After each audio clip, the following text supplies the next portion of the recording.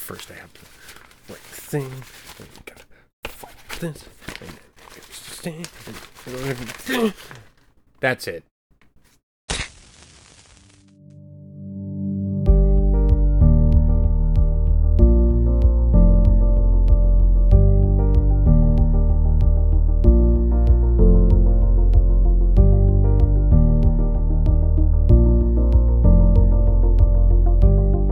Folks, welcome back. How are you today? This is the Job Meltdown, the closest thing you will get to an anti-work podcast, and where Home Sweet Home sounds much nicer than Streets, Bitter Streets. Being homeless has to be one of the top most undesirable circumstances to be in. Here at the Job Meltdown, I understand that right as it stands in our society today, you must have a job to continue on what's considered by most a normally structured life. I still hate work. I still really have an irrational anger towards how the workforce is accelerating forward as it is. That being said and known, getting an income by means of labor is what is saving and determining how people live, and that makes sense. There's more to the story, though. Observing how people work for money. That's how usually their pay is achieved for them. Push aside the rich people for a second, those who have an inheritance or a side hustle they found, or just pure luck. We are trying to find the line where work is too unbearable for one to sustain, and where the title of becoming homeless is bestowed upon you.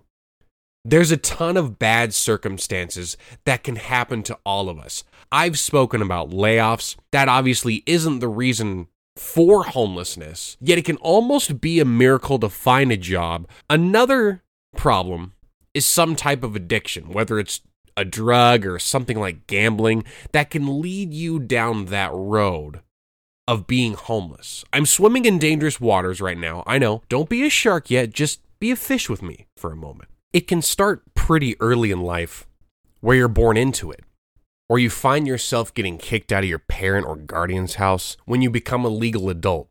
Any type of debt can leave you walking on the line of keeping shelter. Being released from prison can possibly leave you in both situations.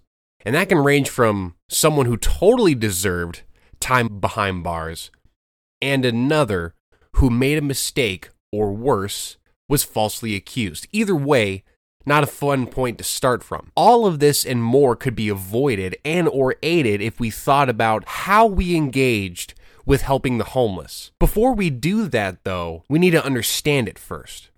So swim with me as a fish, or walk with me on the sidewalk down the boulevard of what's going on with homelessness. When is it mostly happening, and why? And where can we help take a quick detour out of the way before we hit a dead end? Yes, I should have saved that joke for like truck or taxi drivers. I'll save it. Don't you worry. So to start off, let's get some definitions out of the way. There is two categories that you can find yourself within regarding housing.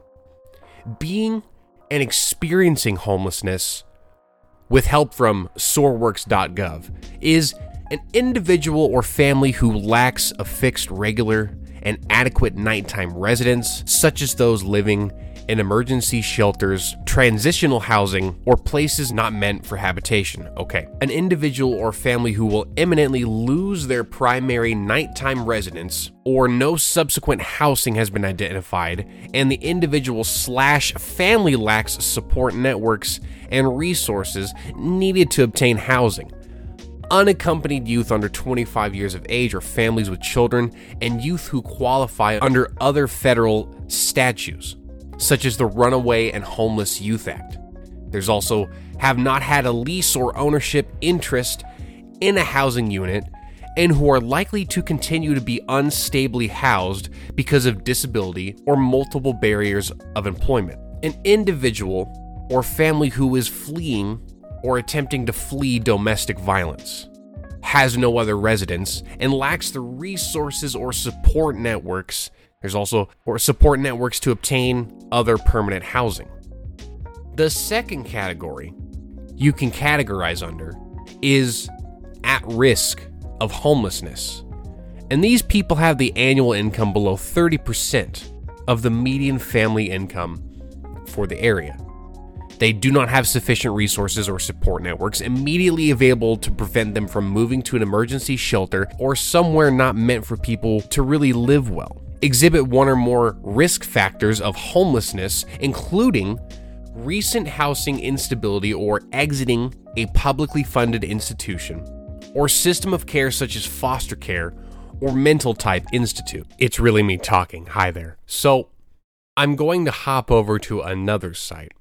But before I do that, out of all that text I read to you there, I found it interesting that for age on being homeless, you are eligible for foster care and whatnot until 25. And I know there has to be a reason why. And I looked, you guys, and you can bother me on my Instagram, which I totally have now, Job Meltdown. Follow me on there. I got one picture on there. So yes, that's me. Shameless plug. But I'm curious on why here for youth with housing and how they define youth here. They are, air quotes, considered youth, coinciding with this act until 25, not 18, not 21. And if I had to guess, it's maybe because of insurance reasons. I'm not giving high quality answers here. I was just curious myself why they went with 25 years old with all that stuff.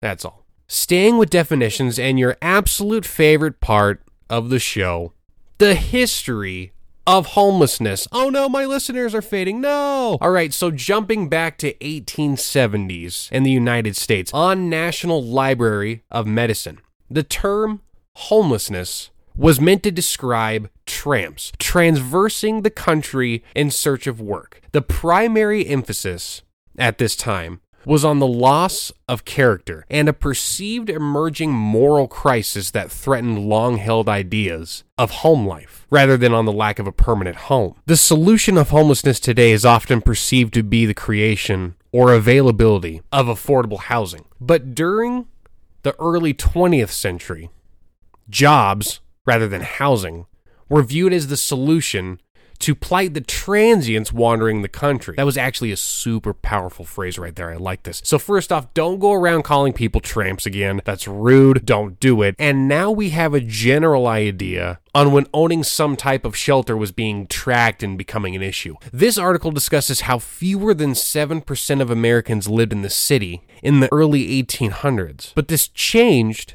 with industrialization going into the 19th century and had a migration of people go to urban cities, Boston, New York, Philadelphia, and this shifted people relying and working on farms to now focusing on jobs. There was a bunch of other stuff there, but that was the general gist. The word hobo first appeared in the 1880s in Western America and softened the public's perceptions of tramps. Don't go around calling each other hobos either. The modern era of homelessness is the next section. The early 1980s marked the emergence of what now may be considered the modern era of homelessness. Major forces that changed the complexion of homelessness in the modern era include gentrification of the inner city, deinstitutionalization of the mentally ill, high unemployment rate, the emergence of AIDS, an inadequate supply of affordable housing options, and deep budget cuts to the U.S. Department of Housing and Urban Development, or known as HUD, and social services agencies in response to what was then the country's worst recession since the Great Depression. To summarize some of this stuff the best that I can regarding mentally ill in that time, which was honing in on the recession period a little bit before 1980, you had funding being cut and beds being available for patients dropping over the years, leading to a flood of people not doing well in the noggin region of the body in the streets. There were cuts to the budget and housing such as supplemental security income, and then it was made harder for those to qualify to get care under disability acts. Some good things happen to reverse these effects, things like sending intoxicated individuals to shelters rather than going to jail. HIV or AIDS was a huge factor for a boom in homelessness because, as research suggests, you had a lot of male, substance-abusing, undiagnosed individuals around each other, so it seemed like homelessness and AIDS were intertwined with each other a lot. Again, there is some hopeful things happening too. In response to the co-occurrence of AIDS and homelessness, the Office of HIV/AIDS Housing was created in 1990 to manage the housing opportunities for persons with AIDS. The program was created due to inadequate housing resources for low-income people living with AIDS, who also faced difficulty obtaining supportive services and experienced discrimination. So, holy crap, shelters sound dandy, they're not, but we do need more, and it's not a permanent place to stay.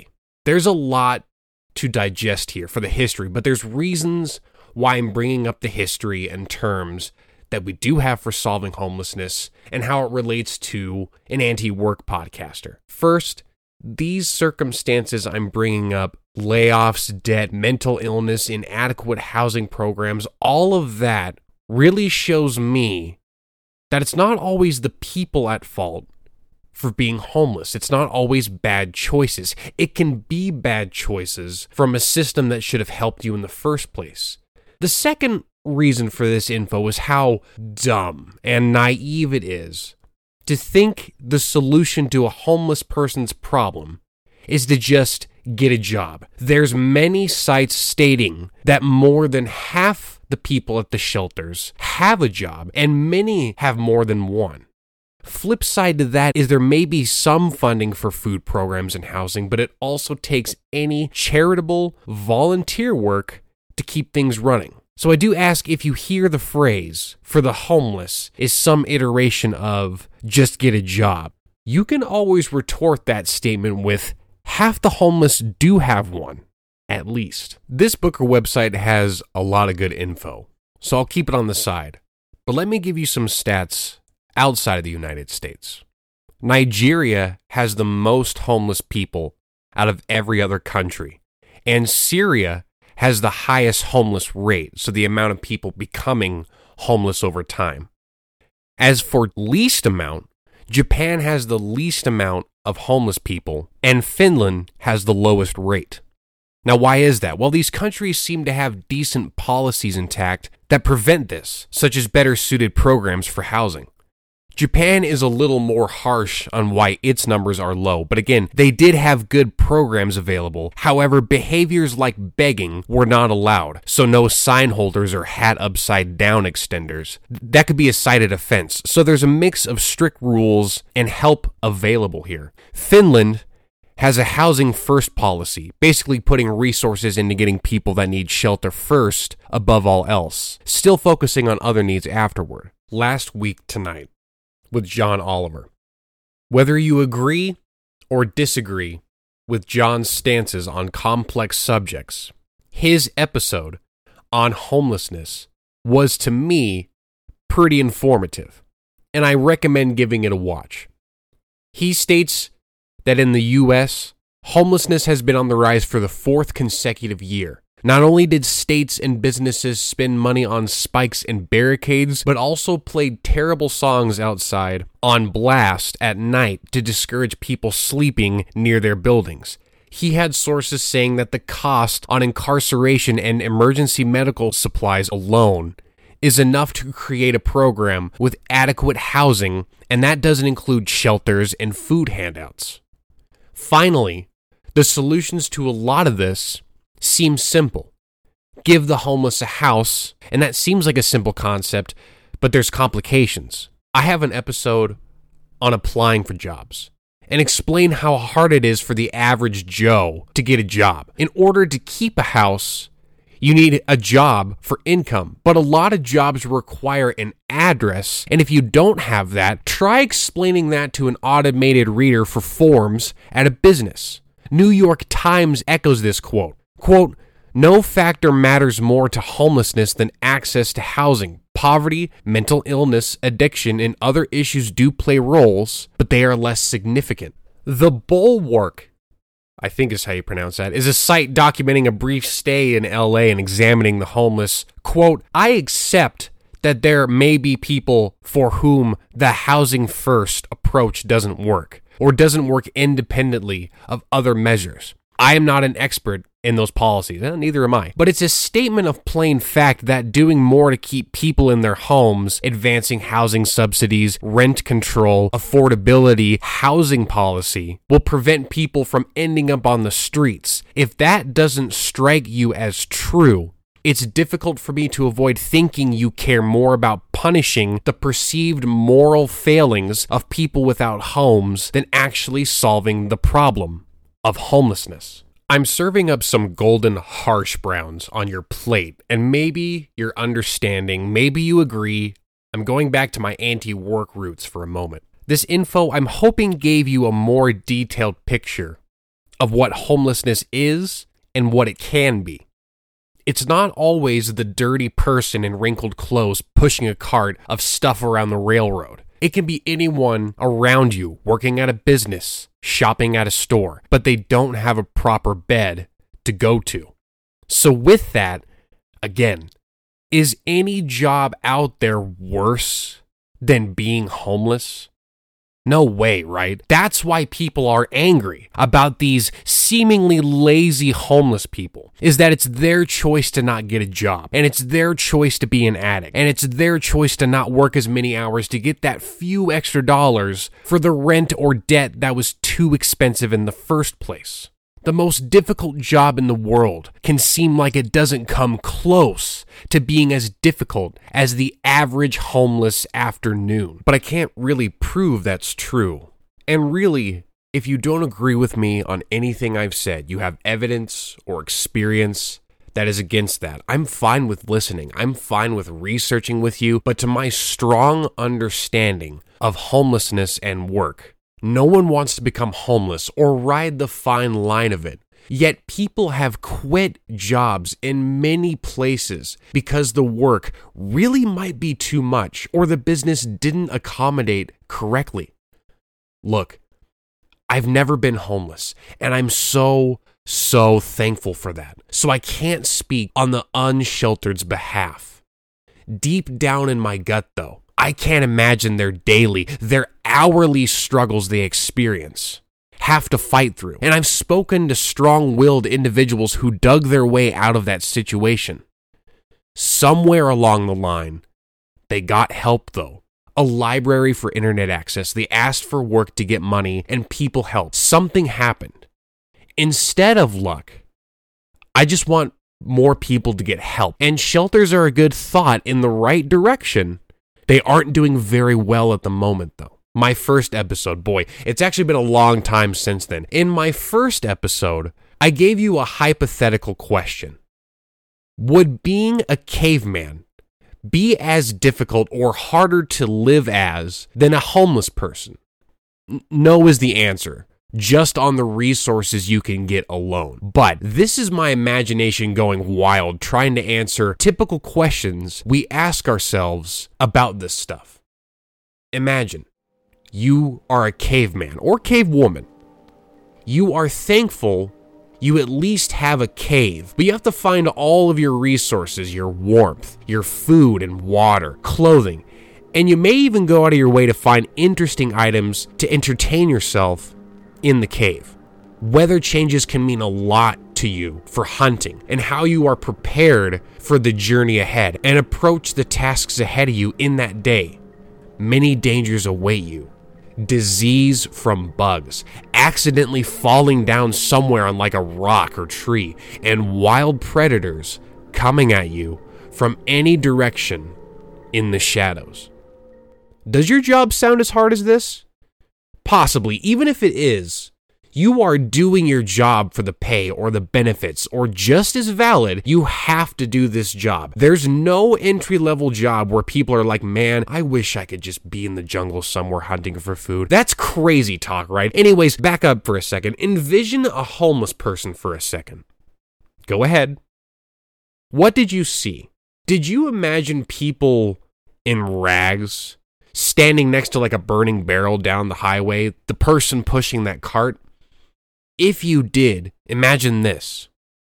You are dropped in a place you've never been in, a massive city, skyscrapers and all. You find out you have no money to your name here and no property and no one knows you. You have the day to figure out where to get cover for sleep. What's your first move? Was your answer to get a job? If so, you could be right, but in this narrow scenario I made up, you need immediate food and shelter. So I would imagine you would hit a shelter and a food bank or place with donations or a soup kitchen. Then you would find work. Humans need food, water, and shelter to prosper. You can go a certain amount of time without food and even less time on water. But depending on your surroundings, what you possess, who is with you, who you know, it can become an immediate danger not having shelter, facing the freezing cold, the blazing heat. Holding a job, having a career, should grant you access to the three necessities of being a human. It doesn't have to be a glorious meal or bed. Anything is most likely appreciated to those who need it. So where is help available for the homeless? It depends where you live. There should be some type of food bank where you can get some basic goods. Find a local shelter that can keep you if available. There's a chance that you have a human or social services office or department that can help, or even maybe a church around you has something to donate. I'm on a endhomelessness.org website. This states that calling 211 will get you the assistance regarding that. There are also national numbers you can access depending on your situation, like veterans, domestic abuse, and unsheltered youth. And before I wrap things up, I must discuss something I also discovered, which is the concept of NIMBY, or not in my backyard. To what I've gathered, this has two ways it can be used. One way is against corporations building some type of structure or plant, a building that to the people residing around the area find it not only to be an eyesore, but also the problem of having their property value go down, which does make sense. This has been described as a double-edged sword, because that same type of rule or law can be said for homeless shelters or public restrooms, preventing to what could answer some of the homeless woes. Some states in the U.S. actually have anti-NIMBY laws to counteract this type of thing. Yet there is confliction on where shelters and programs should be, because if people are opposing these things just because they don't like the look of them, well, where else are they going to be? This was me just ranting a lot, but that's all I have for you today. Right now, it's raining outside, pretty chilly weather. I'm very happy and thankful I get to have protection from the cold to give you my wild takes on the workforce. Don't forget to download this episode and others if you liked it. Share the podcast with those who you think need to hear this. I'm on Apple Podcasts, iHeartRadio, Spotify, Podcast Addict, and more. Coma Media, Deep Ambient, is the intro and outro of the show, and thank you. And thanks to a couple other artists for some background music. I think I messed this one up. One is Ever Flowing by Skill Rock. The other is just a bunch of numbers for the name. So thank you. This was the Job Meltdown. I'm T-Clown. I'll see you next time, and as always, don't work too hard out there.